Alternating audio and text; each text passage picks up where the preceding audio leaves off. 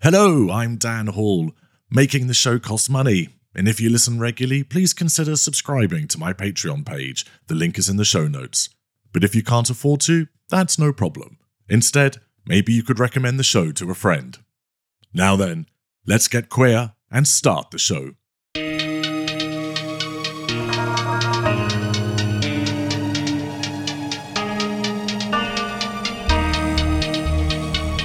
When you want to honor your energy and love yourself, and you have those wants to express in that way, and you can freely do that, that's beautiful, and it's beautiful to witness.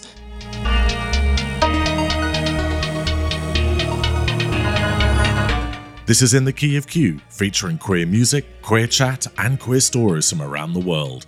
Everyone is welcome to the conversation, whatever beautiful identity pleases you. Music helps us feel connected and know that we are not alone. Do remember to join the conversation across socials using the hashtag #QueerMusic. I'm Dan Hall. Tune in and be heard.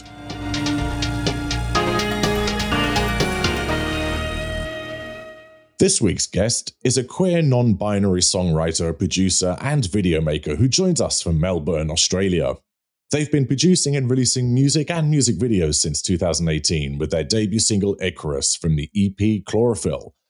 Their music is also accompanied by strong visual worlds and striking self-directed music videos, and they've also performed live at Australia's Gay Times and Midsummer festivals. So from London to the other side of the world, it's a big hello to Max Lawrence. Max, hello. Hello. I see that lamplight glowing over me. Yes. Dissolving in your mouth, my destiny.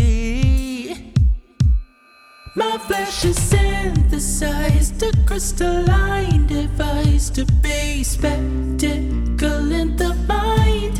I'm a new taste on the market that you wanna buy, and my body's made for profit. It's a grand design. I'm a new taste. My family were pretty musical. My parents were always singing, and my dad played guitar, and I learned classical piano from when I was like 5. Which, I mean, I was just around music all the time, and we'd always, be singing along in the car, like to greats like Queen and like the Eagles and ELO. And my dad was the kind of dad that would play David Bowie to me in the womb. He loved doing Ziggy Stardust and the Spiders from Mars, like just singing it on the acoustic to my mum when I was in the womb. So I feel like that kind of explains a lot. But no, it's just always been around music. And yeah, my parents got me to do classical at age 5. And then when I was when I was like 12 or 13, I decided that, I've had enough. The classical music was too much pressure because it's a very strict kind of like rigid way of learning music, I guess. Like it was a really discipline focused thing. And I was like, I've had it. So I took like a little bit of a break, and then I started writing songs when I was like 16, and I was in a rock band, and we wrote original songs, and we kind of thought that we were the Red Hot Chili Peppers. And I just kind of found myself writing songs and kept writing them. And then it's funny then, and sometimes I make music now and I go, oh, why did I make that? And it's like, oh, because I listened to X as a kid. And it's kind of nice to make something and then sit back in retrospect and go, oh, like that's kind of the lineage of my like musical DNA made this thing. So what was the tipping point at which you creatively felt you were no longer getting it, whatever it is, out of just listening to music, and your desire to create it took over? Can you remember what that tipping point was? I think I had singing lessons at my high school, and my singing teacher was this like huge, like flamboyant, camp, amazing, like queer as fuck drag queen who somehow had a job in this really strict, like all boys Catholic high school that I went to. And in those singing lessons, I really felt they were kind of like therapy as well as singing lessons. Like I was completely in the closet, hiding everything. And then in these singing lessons was where I could actually be myself and be held and supported by this like beautiful older queer man. And then tying that sense of self to the things that I'm singing and the things that I'm making and the actual music. And I was like, this feels powerful. This feels right. This, you know, this feels like something that I can access within myself. And it was just so nice. His name was Justin, and it was just so nice to have that role model, that like strong queer role model at a time when there were like no queers around me at all, who was like, you can do this, you know, you're actually good or like you should do this, you know, and had a few light bulb moments singing with him. Yeah. Rumors went around in the staff about me and my singing teacher being sexual. And that was absolutely not the case at all. We were just two queer people in close quarters who cared about each other. And never once did we breach any kind of thing like that at all. But all these like insidious rumors went around about us in the staff. And I think with the goal to get him fired, it was wild. It was not good.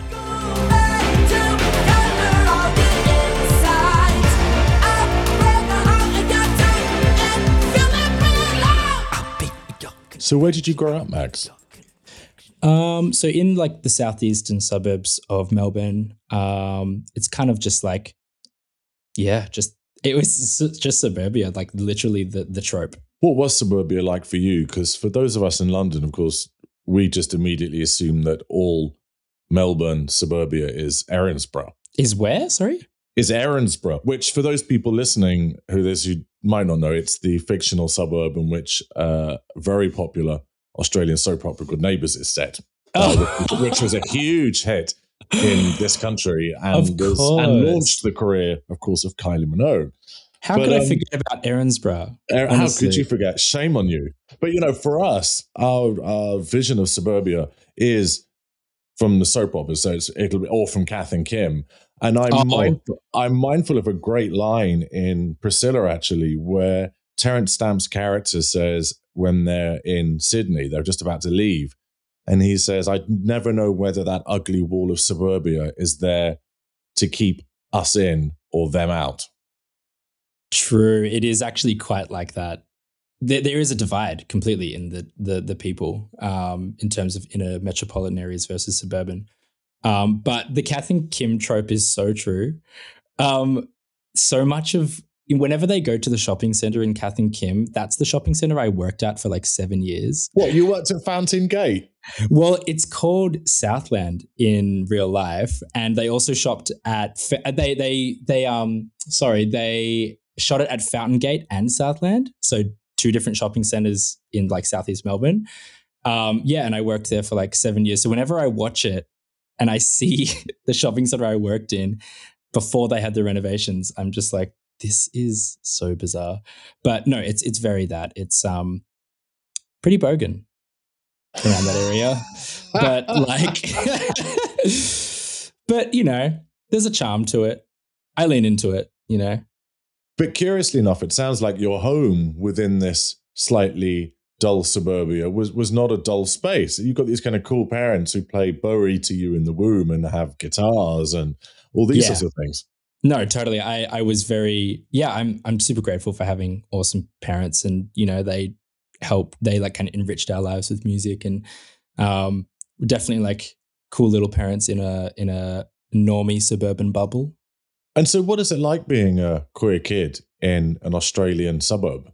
I mean, it really varies from suburb to suburb. I mean, my where I went to high school wasn't as bad, but the actual high school itself was like super hyper masculine and toxic masculinity flying around everywhere, like just boys being boys, everything's about the footy and nothing's ever about vulnerability or kindness, really. And like I saw, one of my closest friends was really naturally more feminine than I am and was bullied out of the school quite brutally. And I like saw all that happen and just kind of had to hide, because I didn't want that to happen to me. So I just, kind of put my head down and got through it. Can you tell us how toxic masculinity would present itself in your school and what that would mean to you? It was like, talking about women all the time in such degrading ways, in like these huge, like group gang kind of things, like, like a nude would leak of a girl from like a school near us or something. And then all the guys would just be like all over it and then just being like, oh, she's such a slut and blah, blah, blah. And then like just being awful to women all the time. And, and then you talk to them one-on-one and they wouldn't be like that. But then in this big group, it was all this posturing and just bravado that was not put in the right place.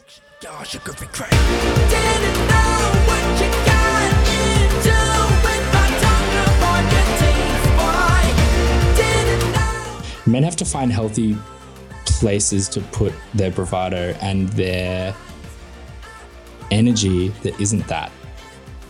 And I think we're still trying to work that out.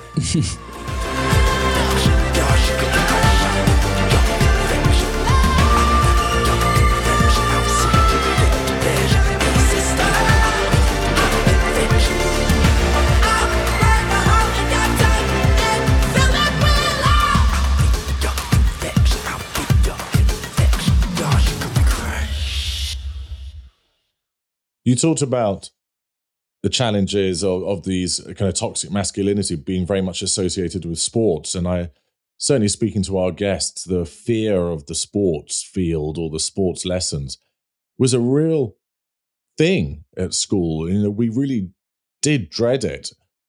Did you have that kind of experience? Was it a place of dread for you? Yeah, I mean, I kind of was so aware of how I ran. Like running like, I don't know, like a sissy or a wimp or feminine. And maybe even if I didn't, it was still so like ingrained into me just to like audit that and to like, I don't know, run in a masculine way. I mean, I'm like, I wouldn't say I'm sporty. I'm, if I'm thrown into it, I can get into it, but I don't know, just the whole culture of it. I mean, Australia is so entrenched in football, like AFL, and the culture of that specifically is rotten. Binge drinking completely, and those similar kind of like toxic masculinity things, homophobia, stuff like that. And, I mean, we all kind of know these things, and I feel like I'm not really saying anything new here, but I mean, hopefully it's moving towards a better culture within that. But those things trickled down into the sports vibe at school. But yeah, I just kind of like only did the sports I had to do. You spoke earlier about a music teacher who was particularly inspiring to you, but generally, was it a supportive space for queer kids? Did you feel that you could reach out to positions of authority or people who could help you where you did face homophobic bullying? Because you spoke about a friend of yours who was bullied out of school. I had I had my singing teacher, and I had one of my homeroom teachers who was lovely. And I was really close with my ceramics teacher. So sometimes at lunchtime, I would go into the art studio and just hang out with my ceramics teacher and just make little teapots. So they kind of knew, and they were like, come under my wing a little bit. But for the most part, it was, not necessarily something you could talk about. And when you're in that position, you kind of have your list of people that know and people that don't know and people that can't know, you know, because you've like sensed that they're homophobic or they've said offhand comments. And you're like, all right, cool. You're on the list of people who can't know. But there's this amazing organization in Melbourne and Australia called -18. I don't know if you've heard of it, but it's essentially a queer youth organization that holds events and has like an online forum for queer youth. So kids who identify as queer who are under 18, to find other queers out there online. And that was something I found so much solace in. And I remember going to one of their first, they held dance parties for under 18 queer kids. And I went to one of those, and it was the most liberating experience ever. I remember it so clearly. I could dance how I wanted. I could just completely not have to just audit myself all the time, and just, you know, it was amazing. So I went to a few of those, and then I started to make more queer friends and developed a little bit of a community. And I guess everything snowballed from there. For you as a queer person in your teens and then entering those early adult years, what new things did you start to learn about your identity, and what did those mean to you? It was only really until I started going to a club night called Honcho Disco in Melbourne that I started to properly find the queers that I related to. Seeing how everyone would just bend gender and just be so free was really inspiring. And then I kind of started a bit of a journey with, you know, my own gender bending and just seeing how else I can represent and how else I can express and how it feels to wear feminine clothing or both, or just dress like a clown, or dress like, you know, a diva, or just anything, you know. It's just, there's so much freedom in that. And and recently, like last year, I kind of come out as non-binary, and just really enjoyed the possibilities with identifying that way, and the modes of expression I can inhabit, and the kind of different things I can be within that feels really exciting, because I've held down my femininity for so long. With chlorophyll I drink the sun and know that I will overcome. These veins unwind, they come undone, sighing out a sinner, sighing out. Why do you think people have such an issue around gender and gender identity? It really, really seems to get people in a real tiz. As in, like, people who are against it? Yeah. People, you know, why is that man wearing nail varnish? Or why is that woman wearing trousers? Or why do we have to call this person by a pronoun that I'm not comfortable with? It seems to really, really rile people. Why do you think this is? Gender non-conforming people have two homophobic people or two transphobic people have become this like symbol of everything that's wrong in the world. And alt-right people, right-wing people, they see us and they just think you are the downfall of society. You are like, it's like they don't see the person that's in front of them as if it's a person. It's like this symbol of just assumption and hate and prejudice that, you know, and I just don't, the binary mindset is so strong of you have to be one or the other. And I feel like those people are only maybe just starting to come around to trans folk, but not really, you know, like it's still a long way to go on that front. And I think often men can sometimes face it a little bit tougher in so much that it's that old line, you know, that for women to dress as men, it's not funny because we live in a patriarchal society. But if a man dresses as a woman, he's deconstructing his masculinity and he's letting the side down. And the only acceptable way to do that is if it's a joke. Completely, because there's this like war on femininity. There's this like, you know, It's like as if the female figure or feminine energy is some sort of like pariah that we don't want because, you know, we live under patriarchal systems. And that's fucked up. I'm a canvas that you blaze with every shade of grey.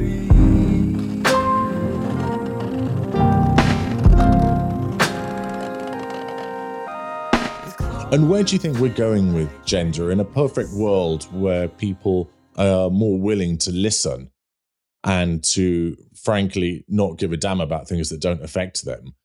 If we lived in this ideal world, where do you think we'd be going with gender across the next generation? I think it'd be a space that's free of shame and a space that is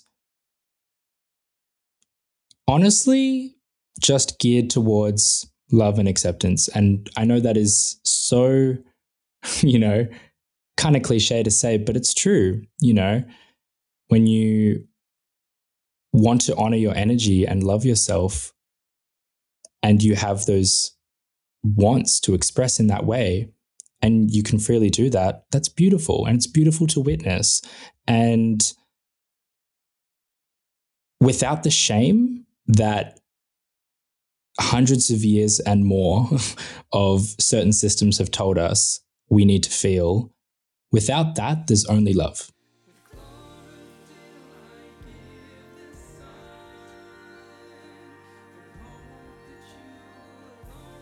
I think with the discussions between each side, you know, they've become so polarized because of like internet echo chambers and, you know, the spread of misinformation and things like that.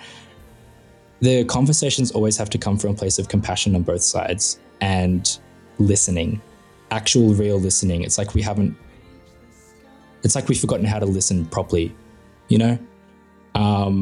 So if we can have those conversations, then we'll get somewhere. What emotion do you feel being awake in life? Curious.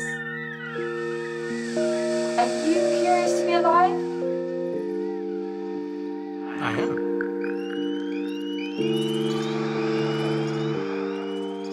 And are you happy to be alive?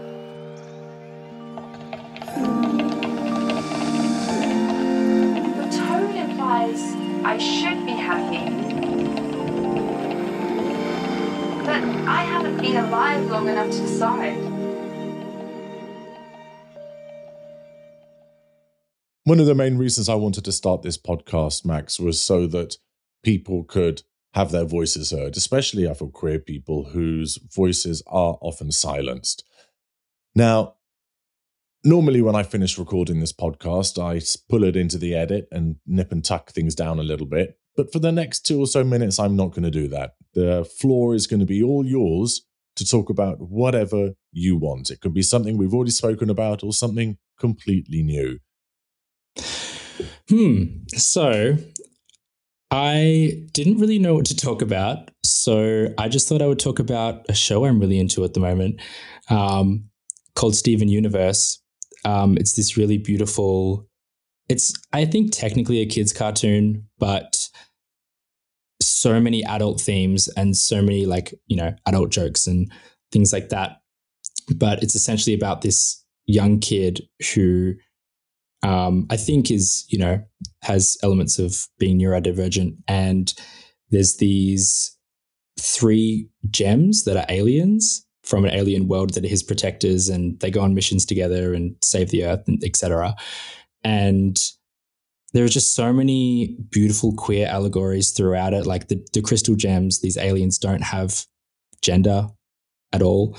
And Steven, as a little kid, is learning how to love himself and learning how to harness his power. And he lost his mum and he doesn't know his mum. There are these really interesting themes around grief and loss and how all the characters are dealing with that. And it's just this really beautiful show. Each episode is like 10 minutes and they deliver such a crystallized, clear, concise concept to you. And I feel like I've learned so much about emotional intelligence from this kids show. It's wild. You know, it's really cool for these kind of kids shows to be being made, because me as an adult is learning so much from it, let alone what these kids are learning from it. But anyway, Steven Universe is great, and I would recommend that anyone watch it, especially if you're queer. Max, what do you think your 15-year-old self would think of you and make of the music that you make now? I feel like my 15-year-old self would be so dazzled and also so confused. I think most of my 15-year-old self would be like, I feel like my 15-year-old self would be proud. And that's a really, I saw this question and I kind of was just like, oh, that's such a nice thought, because not often do I think about how much I've changed since I was 15, and taking stock of all the beautiful experiences I've had and things I've learned and person I've become feels great. And to then be making things that also channel that, I feel like little 15-year-old Max would be like, oh, sick. Something's going to happen. I'm going to feel good.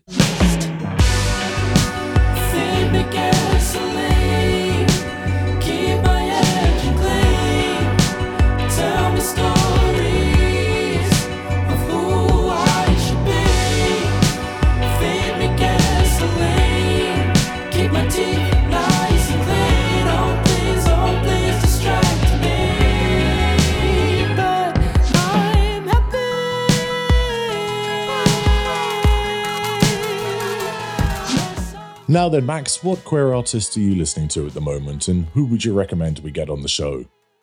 I'm very into Mitski right now. Do you know Mitski? I don't know. So Mitski is, like a kind of American indie rock songwriter who is just incredible. Where can people find you online? If you search Max Lawrence on Instagram or YouTube or Spotify, Apple Music, all of the streaming services, you'll find my music, and you'll find me being silly on my Instagram. And I do have a TikTok, but you need to make more TikToks and kind of get on that train a bit more.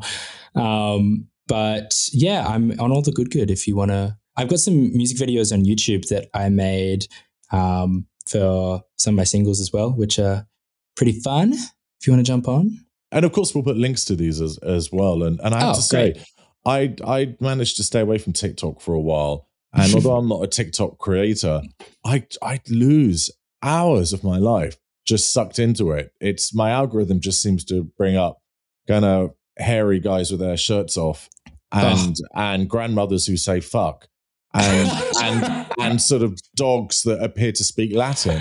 And that is the holy trinity of the algorithm. Like they know exactly, like straight into your pineal gland. They were like, this is what you want. You're going to lose 4 hours. It's a time vortex. It's insane. It is. So basically, Max, unless your TikTok content starts to cross one of those boundaries, then, either you got to be a hairy shirtless guy, or you got to be a dog speaking Latin, or you got to be a grandmother that says fuck. I feel like I'm closer to the dog speaking Latin personally, or maybe I'm a dog that just, teaches you different languages and that's my shtick. Actually, that's a good idea. I'm going to do that. Watch that happen.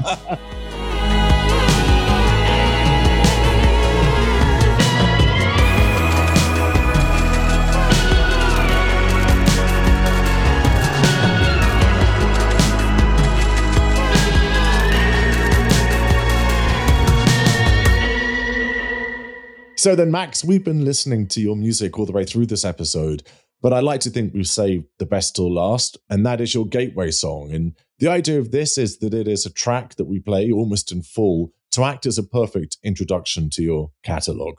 What would your gateway song be and why? I'd have to choose my song Icarus. It was actually the first song I released, but I think it just really sums up a lot of my music. I'm searching for beauty and searching for connection and trying to create things that foster that. And I think this song is a really good example of that, of painting love between boys as something grand and larger than life, and something that can also exist within mythology. So I'd say Icarus. Kind hazel eyes gaze into mine and offer their time. Let's lie together and just be wild boys at night. Together we fly, larger than life. You gave me wings, oh, Icarus.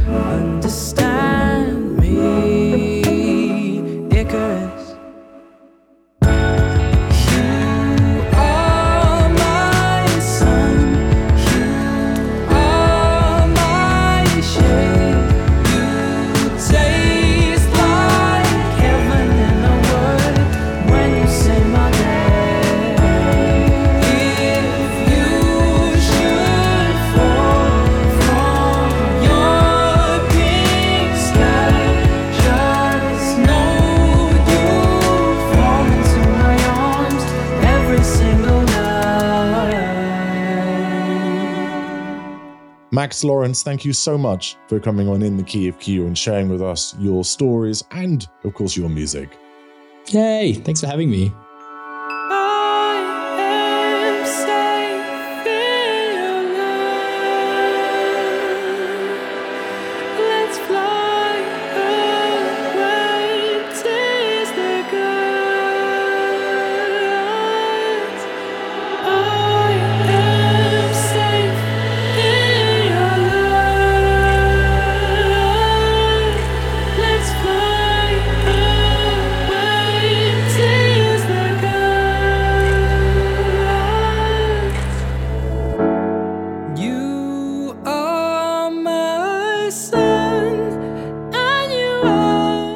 Thanks for listening to this episode. Remember, you can support In the Key of Q via Patreon, or alternatively, recommend it to a friend.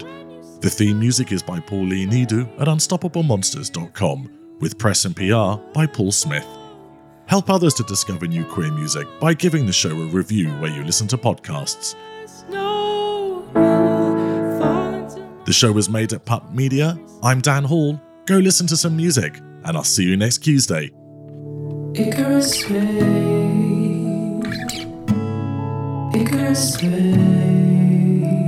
You hold the beauty of this world in your hands.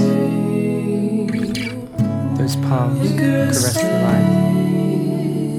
And when you touch my face, I feel it too. And I love you. I love you.